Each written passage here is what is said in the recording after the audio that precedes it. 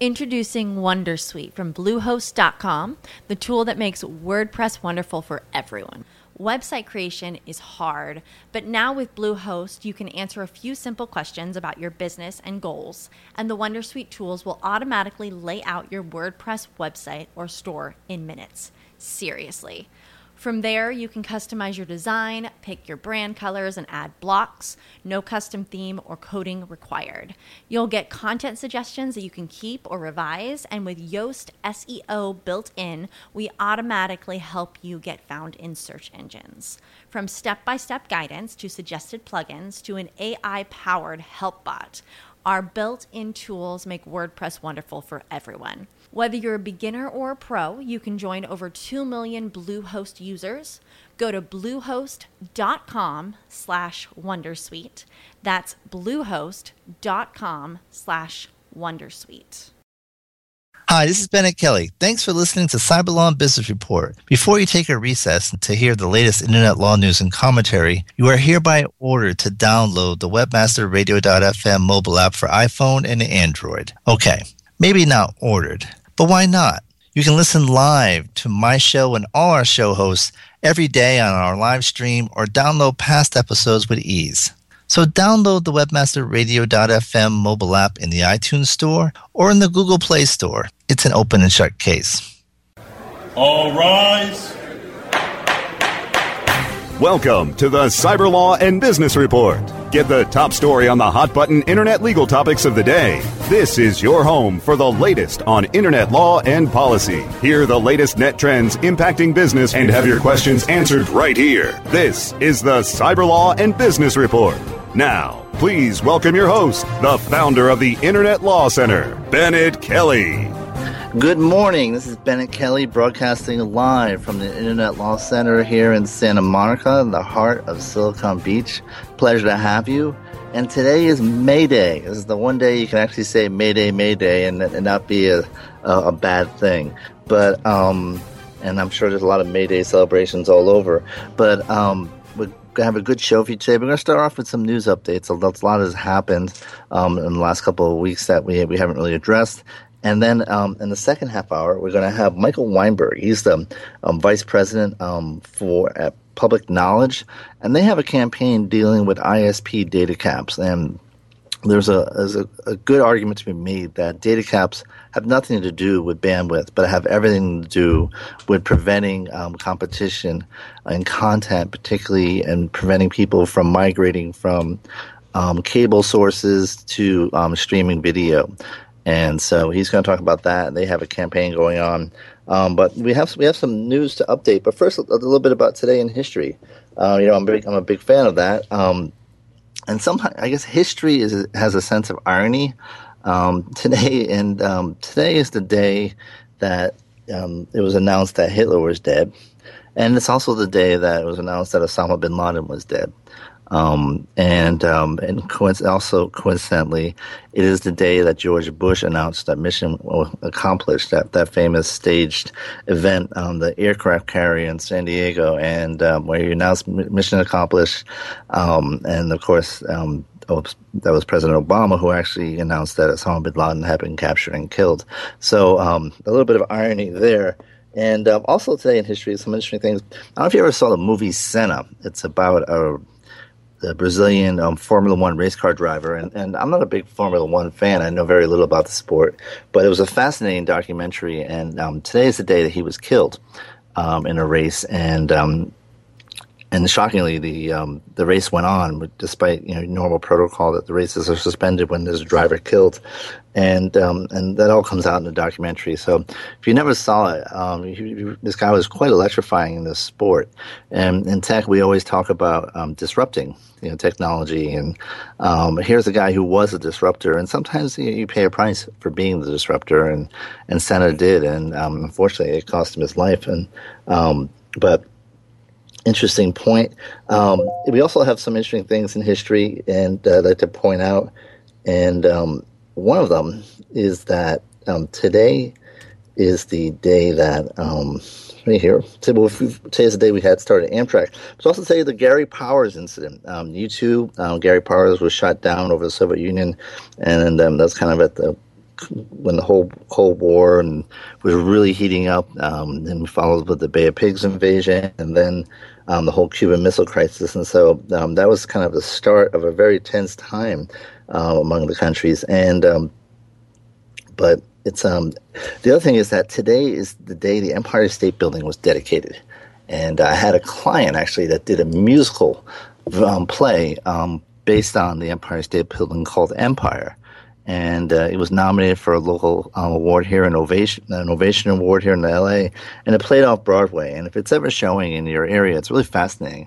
You forget how many people were killed, and just falling off in the construction of that giant building. And you also forget, when you think of the Empire State Building, it's just this stunning icon of New York, and it was actually in some ways a very daring move. It was built in Midtown at a time when business really hadn't reached out that far. That was kind of the hinterland for the business community, so that was a risky thing. But it was also built during the Depression, and it would take until the 1970s actually till the Empire State Building actually started making money. And getting tenants was not an easy thing. But Al Smith, the New York governor and presidential nominee who got trounced by Hoover, he put his stature behind it and got it done. And I think we're all glad he did. It's quite an icon. It was in a battle with a Chrysler Building to be the tallest building in the world, and it all came down to the spire at the top. But just an interesting story behind there, and just wanted to highlight that. But today we're going to talk a little bit about some of the updates that have been going on. And, nothing is bigger than CISPA. And that is legislation that would allow private sector companies to share information with the government and do so without liability. And there's a big controversy over to what extent first of all, what should be shared, what are the obligations of the private sector companies to protect the privacy of their users. And it was felt that there was a widespread opposition. It was felt that very little was done in that regard. And while this is voluntary, it doesn't require the sharing of information.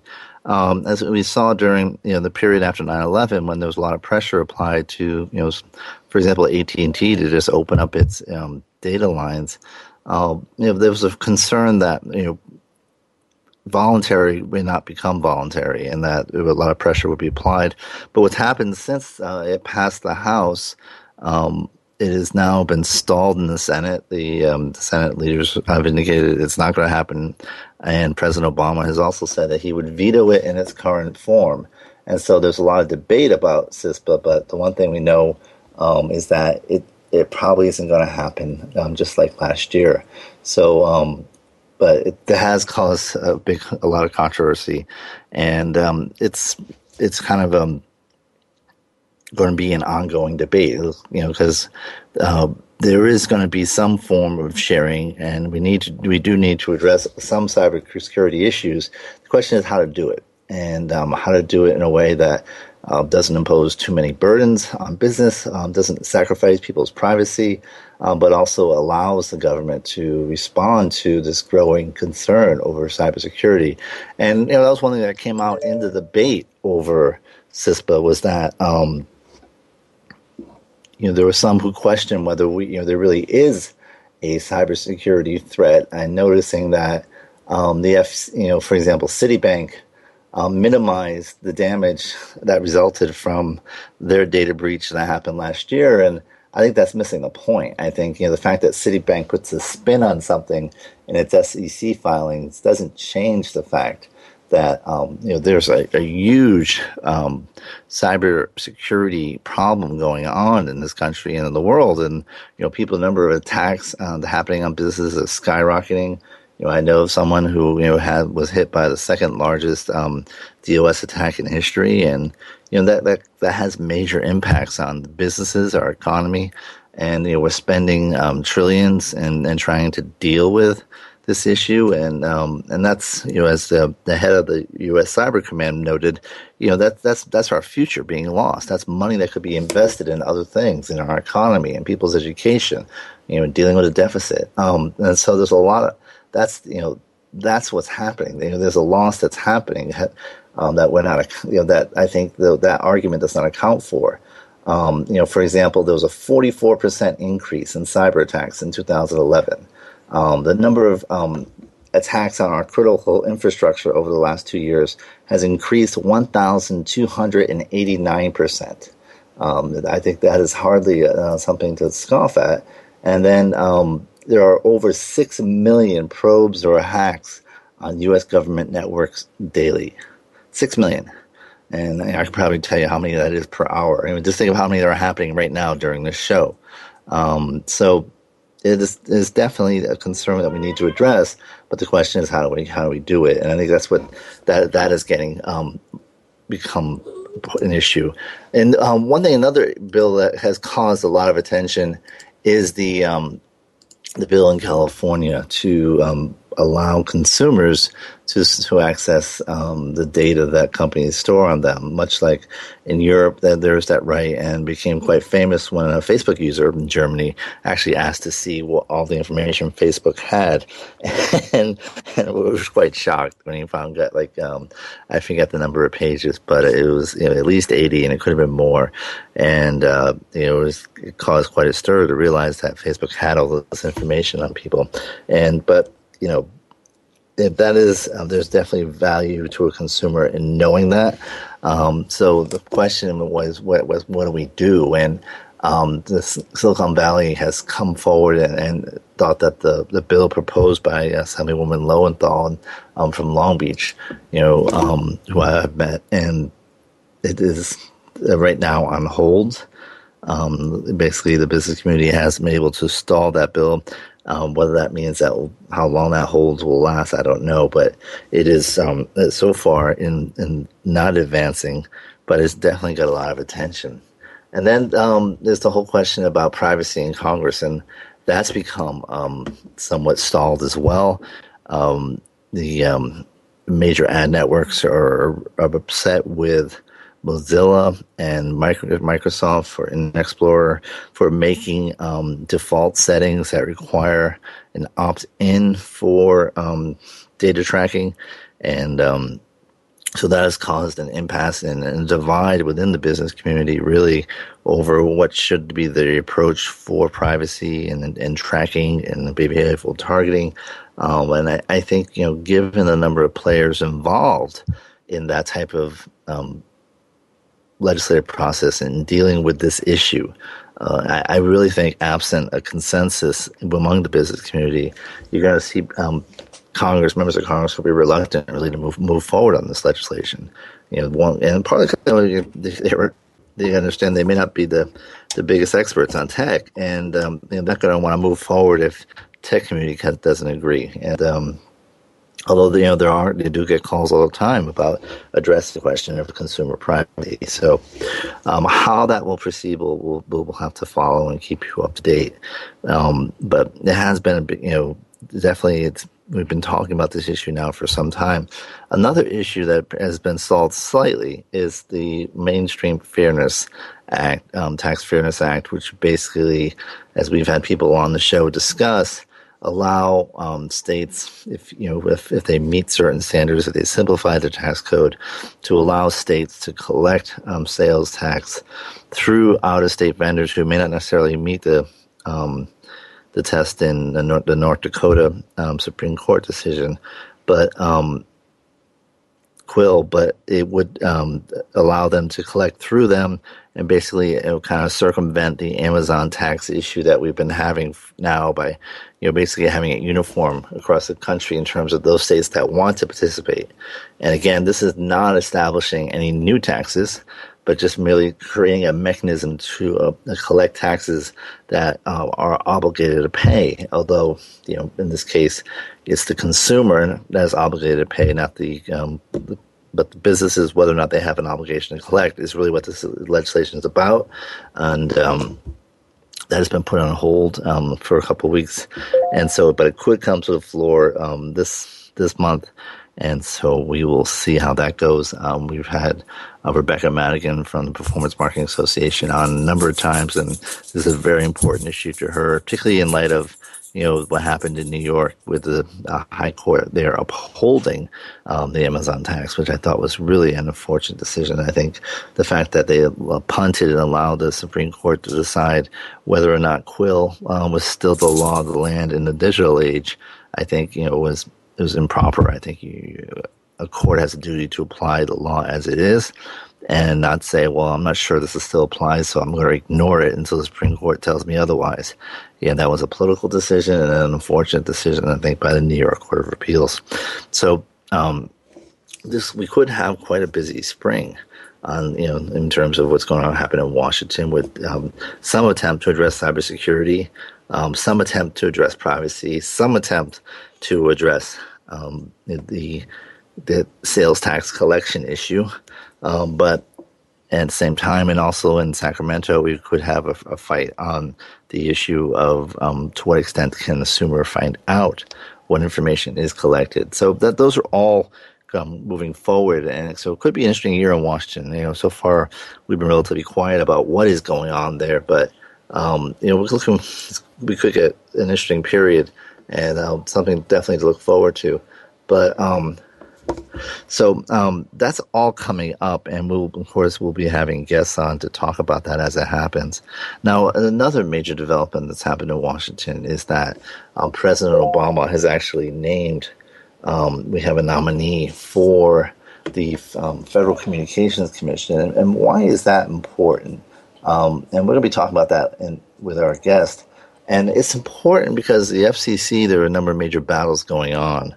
And one of the battles that are occurring is over the net neutrality. And so the question is, does the new nominee support net neutrality? And that's something that it's going to be a big debate over. We haven't really I don't think we have a clear indication yet what his position is, but I have to think that if President Obama has invested as much as he has in net neutrality, that it will be something that will be pursued by the new nominee. And so we're hoping that that's the case, at least from my perspective. And but it's an important issue. But we may have the issue teed up anyway because it's been pending now for over a year. But the decision on the appeal over the FCC net neutrality guidelines are coming. Should be heard this summer, and so we will try to figure out where that issue is going, and will it survive challenge? Now, there's something being circulated in today's press over the new nominee, and in terms of some of the quotes that have been made about issues on net neutrality. The nominee, by the way, is a guy named Tom Wheeler, and he has actually been a lobbyist for the wireless industry. And so on net neutrality, Wheeler tried to convince network operators to back the FCC's net neutrality policy by arguing rules that recognize the unique characteristics of spectrum-based service and allow for reasonable network management would seem to be more important than the philosophical debate over whether there should be rules at all.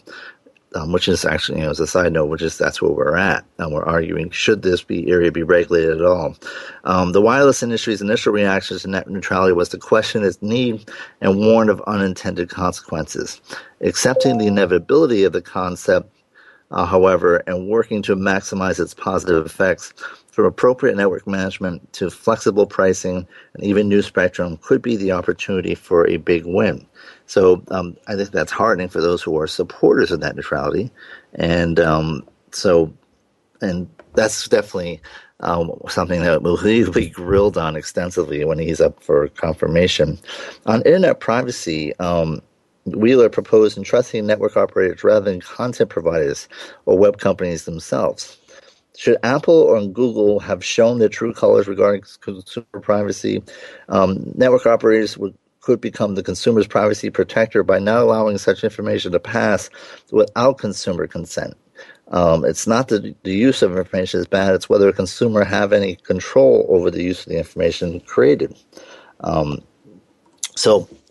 Those are things we're going to be hearing about, I think, as his confirmation process goes forward. But we saw that there's a strong opposition in Congress to net neutrality. They actually came within a couple of votes of overturning the regulation under the procedures of where Congress can vote to overturn a regulation by the FCC.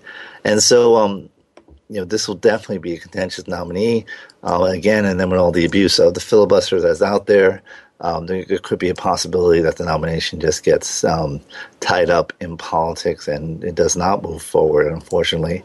So we'll see that, whether that happens or not.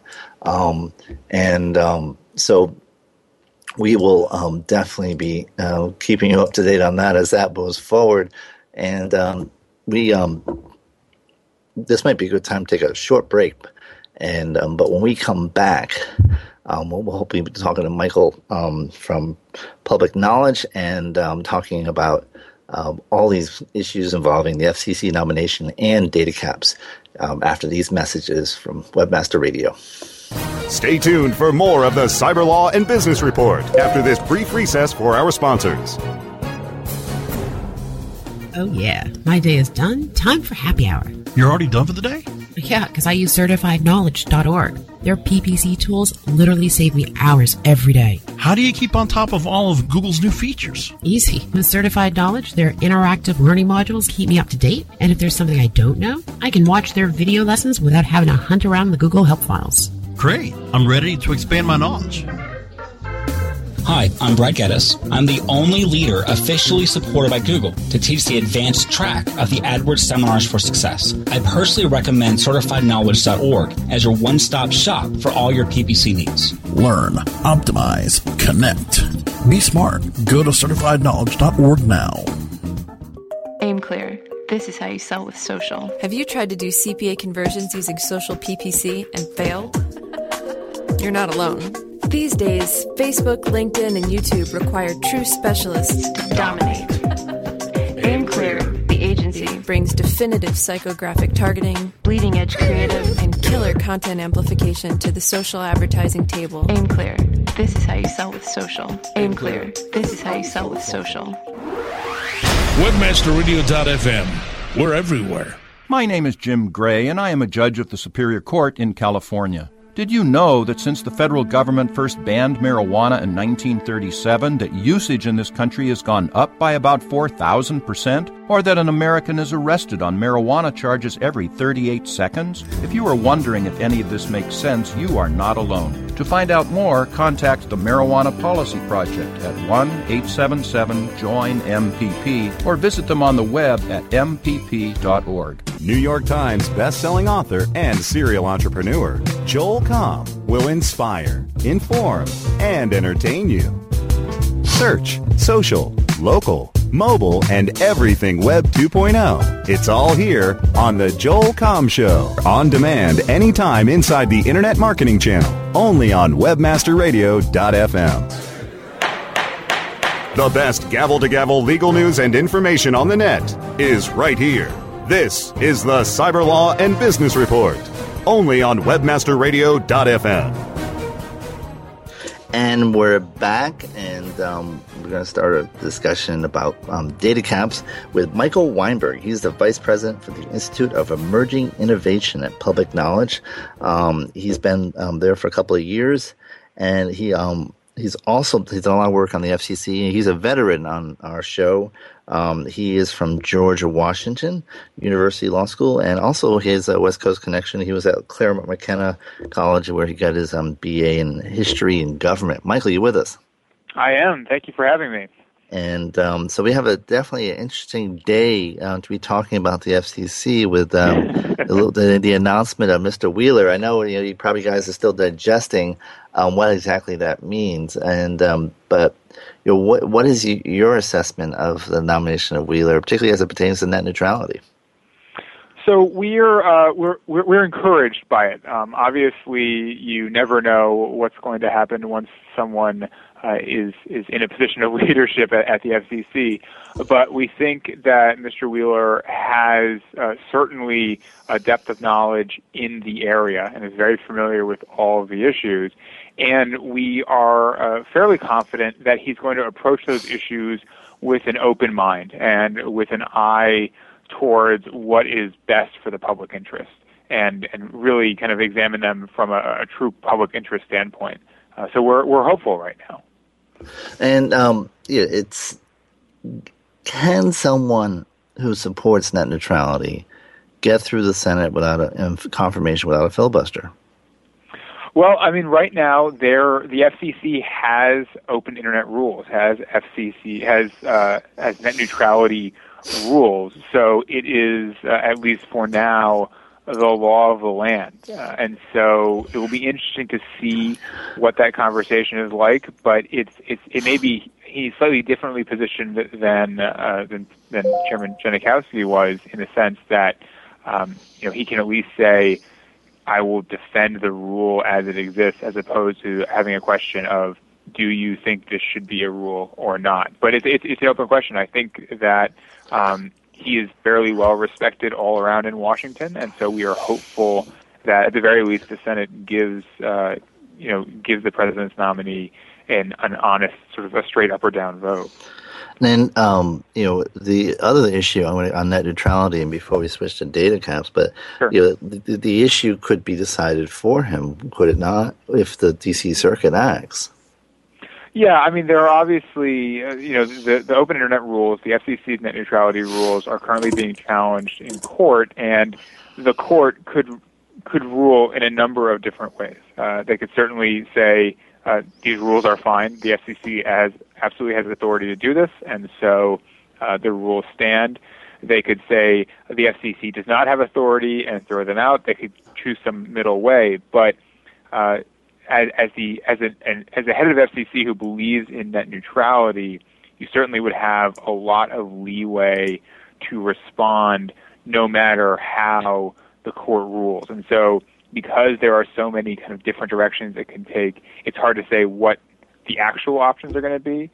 But certainly I think that as the chairman of the FCC, he will be in a position to react however the court rules.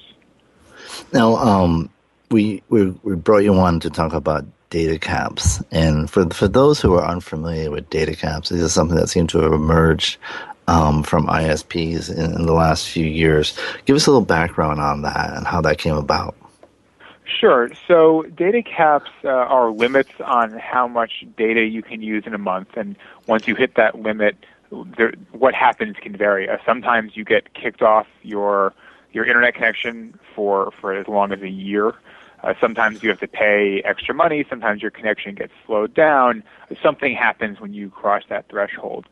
And we've seen them emerge both in the wireless side and the wired side.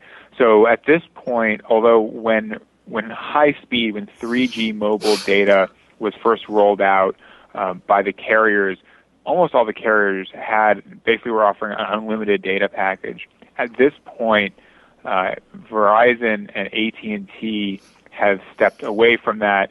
T-Mobile is sort of in a middle ground. So Verizon and AT&T, if you go over your data cap, you have to pay them extra money. T-Mobile will now throttle you and slow you down. Sprint is the only of the big four carriers, the only one left who offers truly unlimited data. And then on the wired side, so for your home internet access, we started to see data caps emerge as well as early as 2008. And we've seen them kind of popping up in different parts of the country. And those caps are higher than they are on the wireless side, but they certainly are very existent. And the rationale, if I'm Mr. AT&T and I'm sitting in front of Congress, I'm telling them the rationale is network management.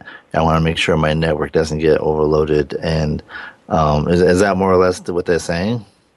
Well, it's funny. It's funny you ask that question because the rationale has shifted significantly over time. At one point, which is always a good. That's a good test of how yeah. I mean, so at one point, Comcast was telling the FCC that whatever data caps were for, they were absolutely not about network management. And then we went through a phase where data caps were all about congestion and network management. And that was sort of the story that people or ISPs were focusing on. But the problem with that story is it kind of fell apart when you paid attention to it because, I mean, obviously we all know network congestion is something that happens at sort of a moment in time in a place on the network. Right. And so using a monthly data cap to address that sort of specific phenomenon was problematic because the monthly data cap can't tell if you are using data at during prime time on a Wednesday night or if you are backing up data at 3 o'clock on a Sunday morning. It can't tell the difference between those two things, but those two things are obviously very different from a network congestion standpoint. So after enough people, certainly we were repeating that flaw a couple of times and raising it over and over, we've seen a pivot at least from the wired side, so from the cable internet people. And so now they're saying, well, of course, monthly data caps have nothing to do with network management because that would be crazy. That doesn't make any sense.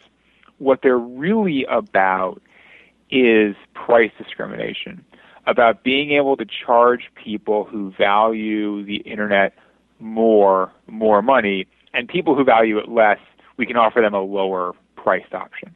And that's the new justification that we're seeing. Is that allowed under the law?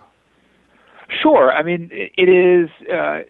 Price discrimination, although it has discrimination in it, is actually it's sort of an economically neutral thing, right? Price discrimination is the idea that you have a good, and you can charge some people who want it more, and people who want it less, and it's economically efficient because you don't leave money on the table and you bring more people into the market. And so there's nothing wrong with the idea of price discrimination. The question is, how do you do it? I mean, we are all familiar with price discrimination with our internet connections because historically there was price discrimination, if you think back to the dial-up days, based on time. When they were charging by the minute, people who used the internet a lot paid a lot, and people who used the internet a little paid a little. Right. But then we moved on to the phase we've been in since we were in the broadband world, which is speed. Right? If you are someone who values the internet a lot and who wants to use the internet a lot, you buy a faster, more expensive internet connection. If you're someone who really only wants the internet for email and for occasionally looking up something on Wikipedia, then you pay less for a slower connection. And that's been actually, we can talk about this later, but that's been actually a really productive pro-consumer model of price discrimination. When you get rid of that model and you move towards a data cap style price discrimination, you really take steps towards freezing innovation online and freezing change and productivity online.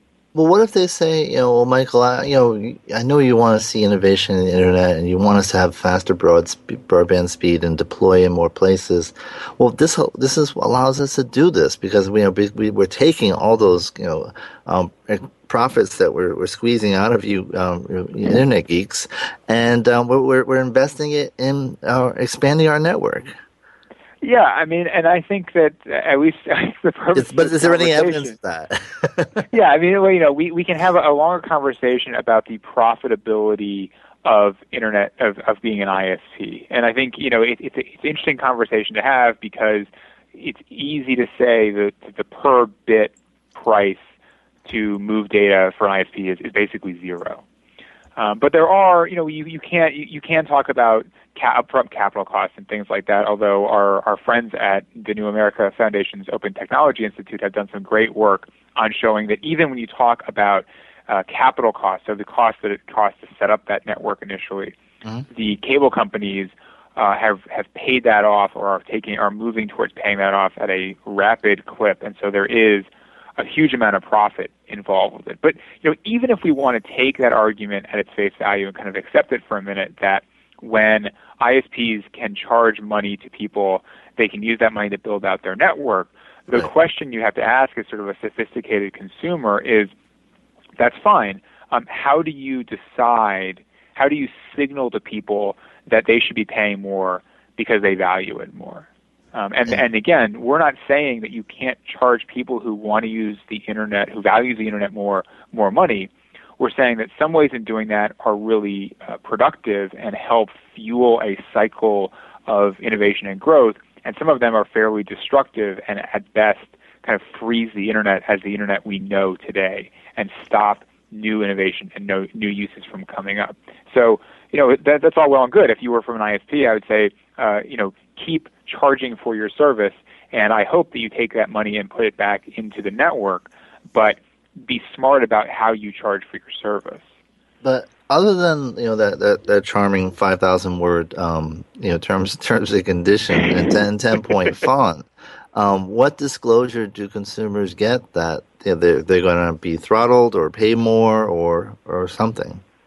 Yeah, I mean that's one of the other issues about this is just figuring out what regime you're living under is complicated.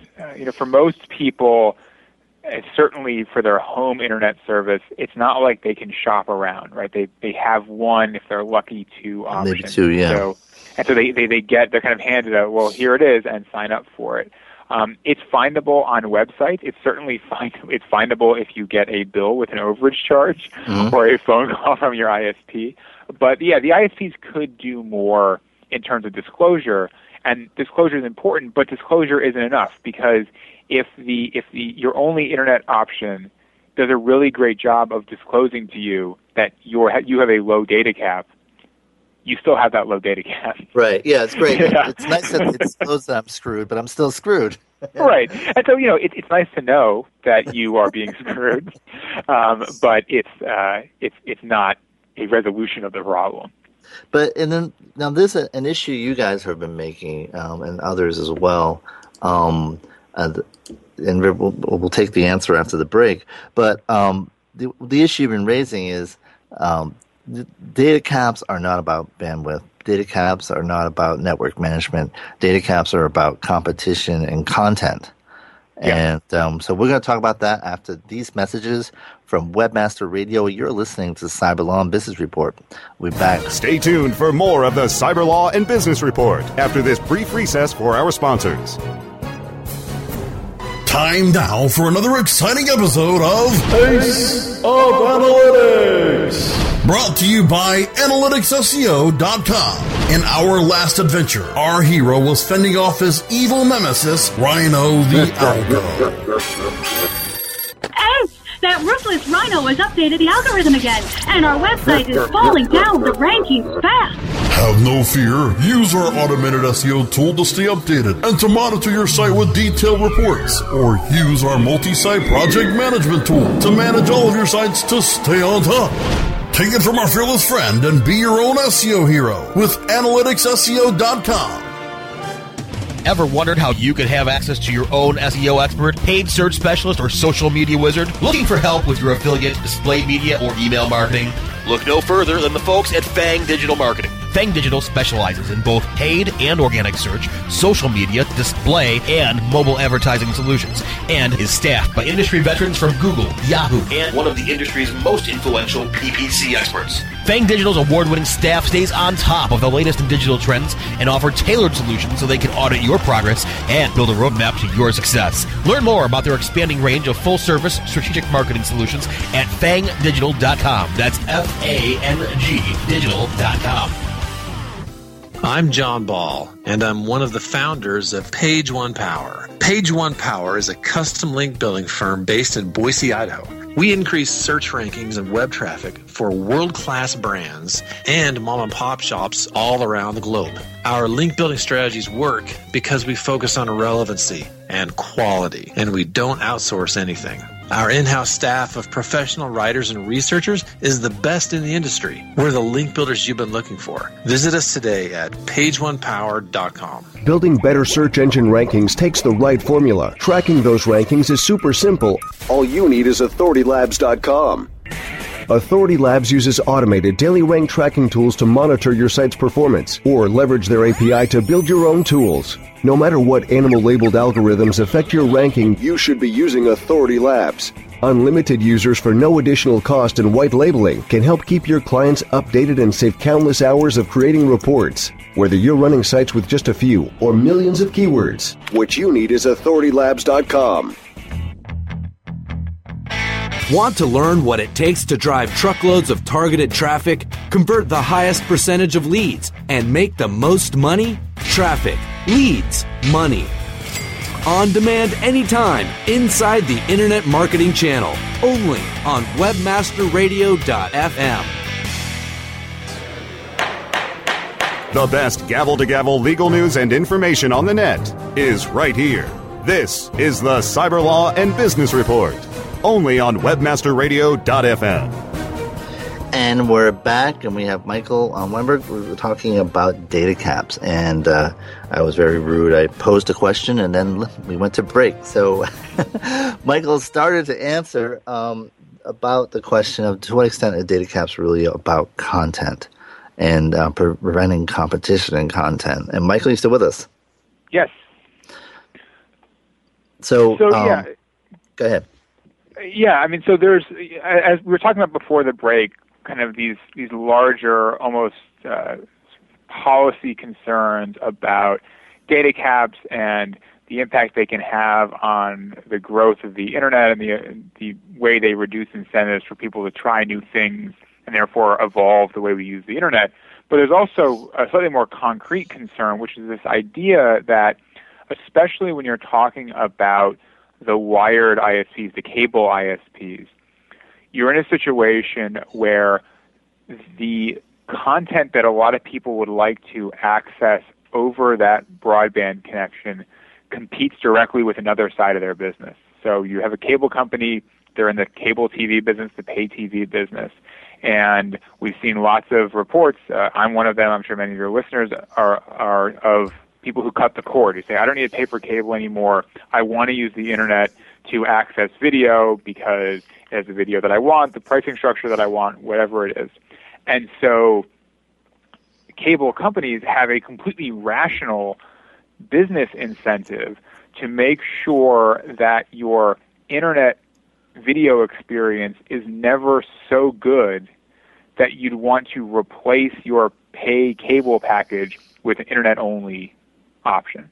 Right. And so this is a real kind of concrete competition concern where data caps take a role in that. And we've seen already Comcast has an app for the Xbox 360 that allows you to watch Comcast Xfinity branded online video. So you have an Xbox and you can watch your Comcast video, you can watch Netflix, you can watch whatever else you want, you can watch YouTube, but the Comcast online video is actually exempted from its data cap. And so data caps can be used anti-competitively in that way to drive you towards some content over other content, but also many of these caps, almost all of these caps, are set so low that you could never replace cable television levels of video watching with internet-based video watching. Now, wouldn't that be a net neutrality violation? Well, it certainly is problematic from the concept of the net neutrality violation. The question is, does it violate the rules as written? And actually, last year, we filed a complaint at the FCC about that Comcast Xbox practice. But the way that we framed that complaint was actually in the terms of Comcast. When Comcast merged with NBC, the FCC put a number of conditions on Comcast, the new Comcast NBC, which is basically just Comcast. And one of those conditions was that Comcast couldn't take steps to undermine online video competitors. This seemed like a very obvious step in that direction, and so that was the way that we filed that complaint because it was a Comcast specific set of rules. But it does. The concept is there, and that's the problem. Now, I find it frustrating. For example, I'm a basketball fan, and I can walk 5 steps from my computer and 10 steps and watch a game on my TV, but I can't get it on my laptop or my iPad, and I just want the mobility, and it's frustrating. Although being from LA, the more frustrating thing is actually watching the game. Yeah, and there are plenty of people. The NBA is sort of slower on this, but certainly Major League Baseball has been a long-time leader in allowing fans to watch games over the internet who sign up for MLB TV. The NHL is doing the same sort of thing, where people say, "Yeah, I want to watch." If you are lucky enough to be a fan in market, you've always had that TV option. But if you are a fan out of market, the internet video is the best thing that ever happened to you. I mean, I know plenty of people who their summer productivity takes a significant dip because they can watch all of their team's baseball games online wherever they are. Yeah, it's funny. I remember there was that classic game between was it Texas Rangers and St. Louis Cardinals that went into extra innings, and I didn't sign up for the video part. I was actually watching the kind of two-dimensional animated version of the game. Oh yeah, no. And I found it really exciting, and yet all I had to do was walk 15 feet away, 30 feet away, and I could actually see players and swinging bats and all that. Yeah, well, I think we've all watched our share of little animations with updates, waiting for the next update. But so you guys have launched a campaign on the data cap issue. You sent a letter to Congress, and tell us a little about what you're trying to do there, and what do you think might happen? Sure. So, like I said, one of the things that we worry about with data caps is this competitive angle. And while online video as an industry isn't mature yet in the sense that cable and broadcasting is, it's still a very real industry. There are a significant number of people who are doing this full time. There are companies of significant size, but, and this may come as a surprise to some of your listeners, members of Congress aren't all necessarily at the absolute bleeding edge of technology and what's going on online. And so many of them don't think of online video yet as a real commercial marketplace. If they are aware of it, they say, okay, well, there are some hamsters on a piano on YouTube or whatever it is, or some cats riding skateboards, but that's all that it is. And maybe they're vaguely aware of Netflix and things like that. But so they probably still think we use the Pony Express. Right, depending on who they are. There's Congress is diverse like America is diverse, and some of Congress is unaware of what's going on. So what we wanted to do as part of our larger DataCast campaign was just sort of make Congress aware of the fact that there are people and there are companies who are doing online video professionally and at scale. So we've got a website. It's called don'tcapthat.org, and the first big thing we put up on that website is just a letter, and it's a letter from online video creators telling Congress essentially, we exist, we're real. And it has about 30 signatories. Many of them are people that you will recognize. And they're folks who are doing online video for real. They do it in all sorts of different ways, but they collectively have over 3.8 billion views on YouTube. And that's just one platform that they're on. And that's a not insignificant number of views, right? These are people who are doing this at scale.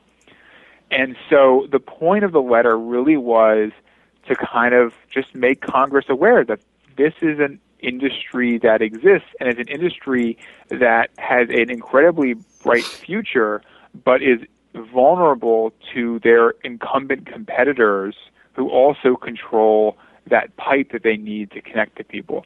So what we've asked people to do is go to the website, and again, it's don'tcapthat.org, check out the letter, and then also tell us what you do online and what data caps will make it hard for you to do it online, because a lot of convincing and making Congress and the FCC understand the importance of the problems that data caps can raise are stories, are examples.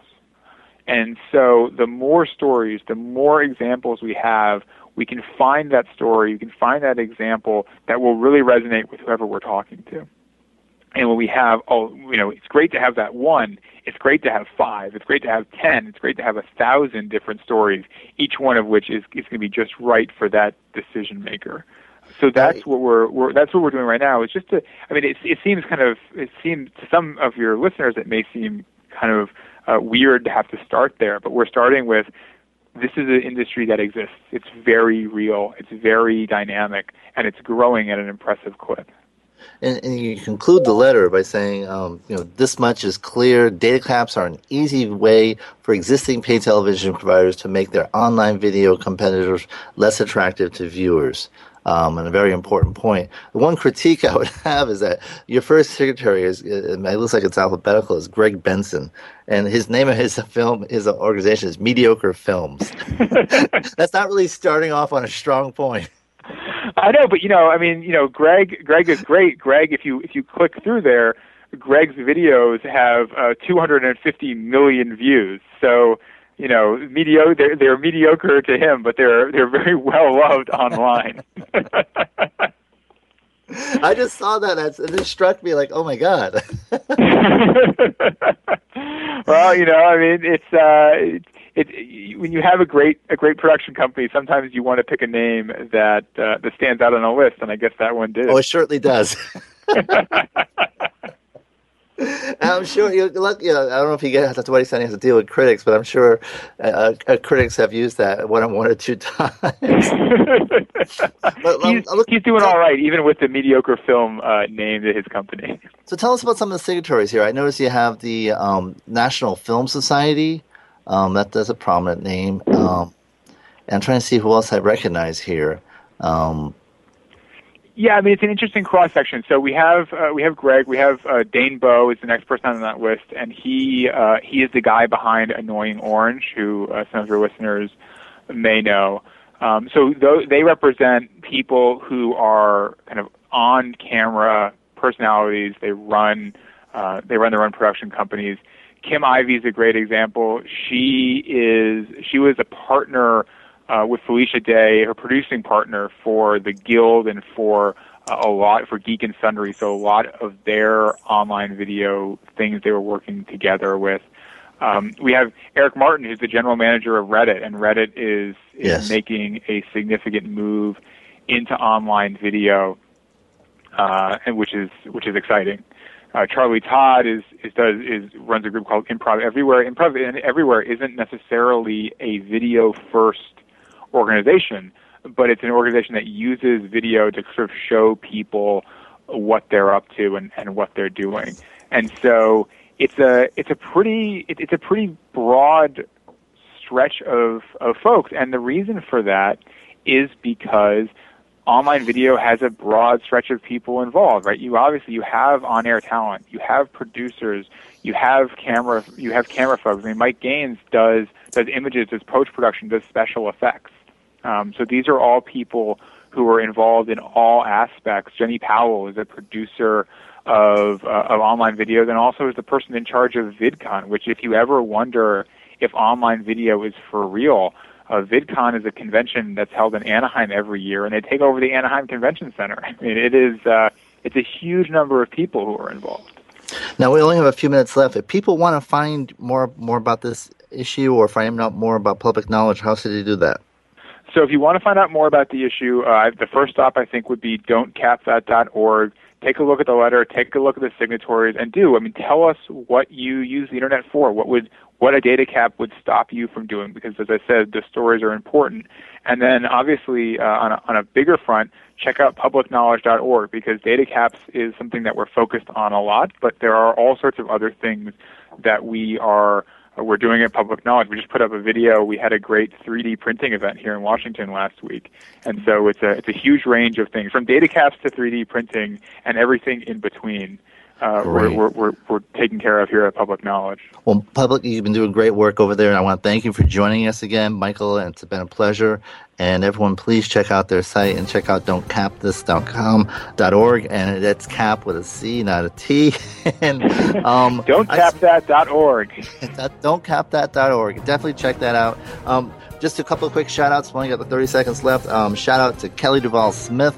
She has an art show at the Georgetown Preparatory in Washington, D.C. She's a great artist. She's a friend. And if you're in Washington, definitely check it out. It's running through May 7th.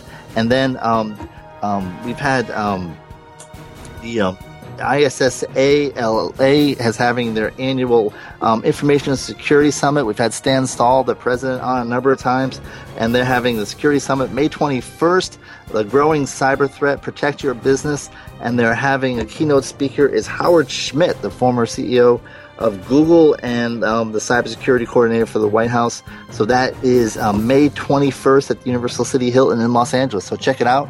This is Bennett Kelly. I want to thank you all for joining us. You've listened to Cyber Law and Business Report. See you next week. Have a happy Rhode Island Independence Day on May 4th, and we'll talk to you later on. Cheers. Court's adjourned.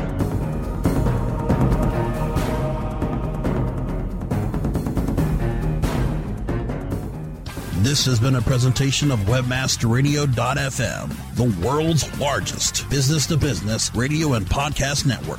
We welcome you to sample past episodes of this program, as well as our complete library of programs, on demand or on the air via our 24/7 live audio stream at www.webmasterradio.fm. The opinions expressed on this program are those of the guests and hosts and do not necessarily reflect those of WebmasterRadio.fm's management or sponsors. Any rebroadcast or redistribution without authorized consent of WebmasterRadio.fm is prohibited.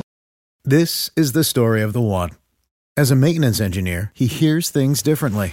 To the untrained ear, everything on his shop floor might sound fine, but he can hear gears grinding or a belt slipping.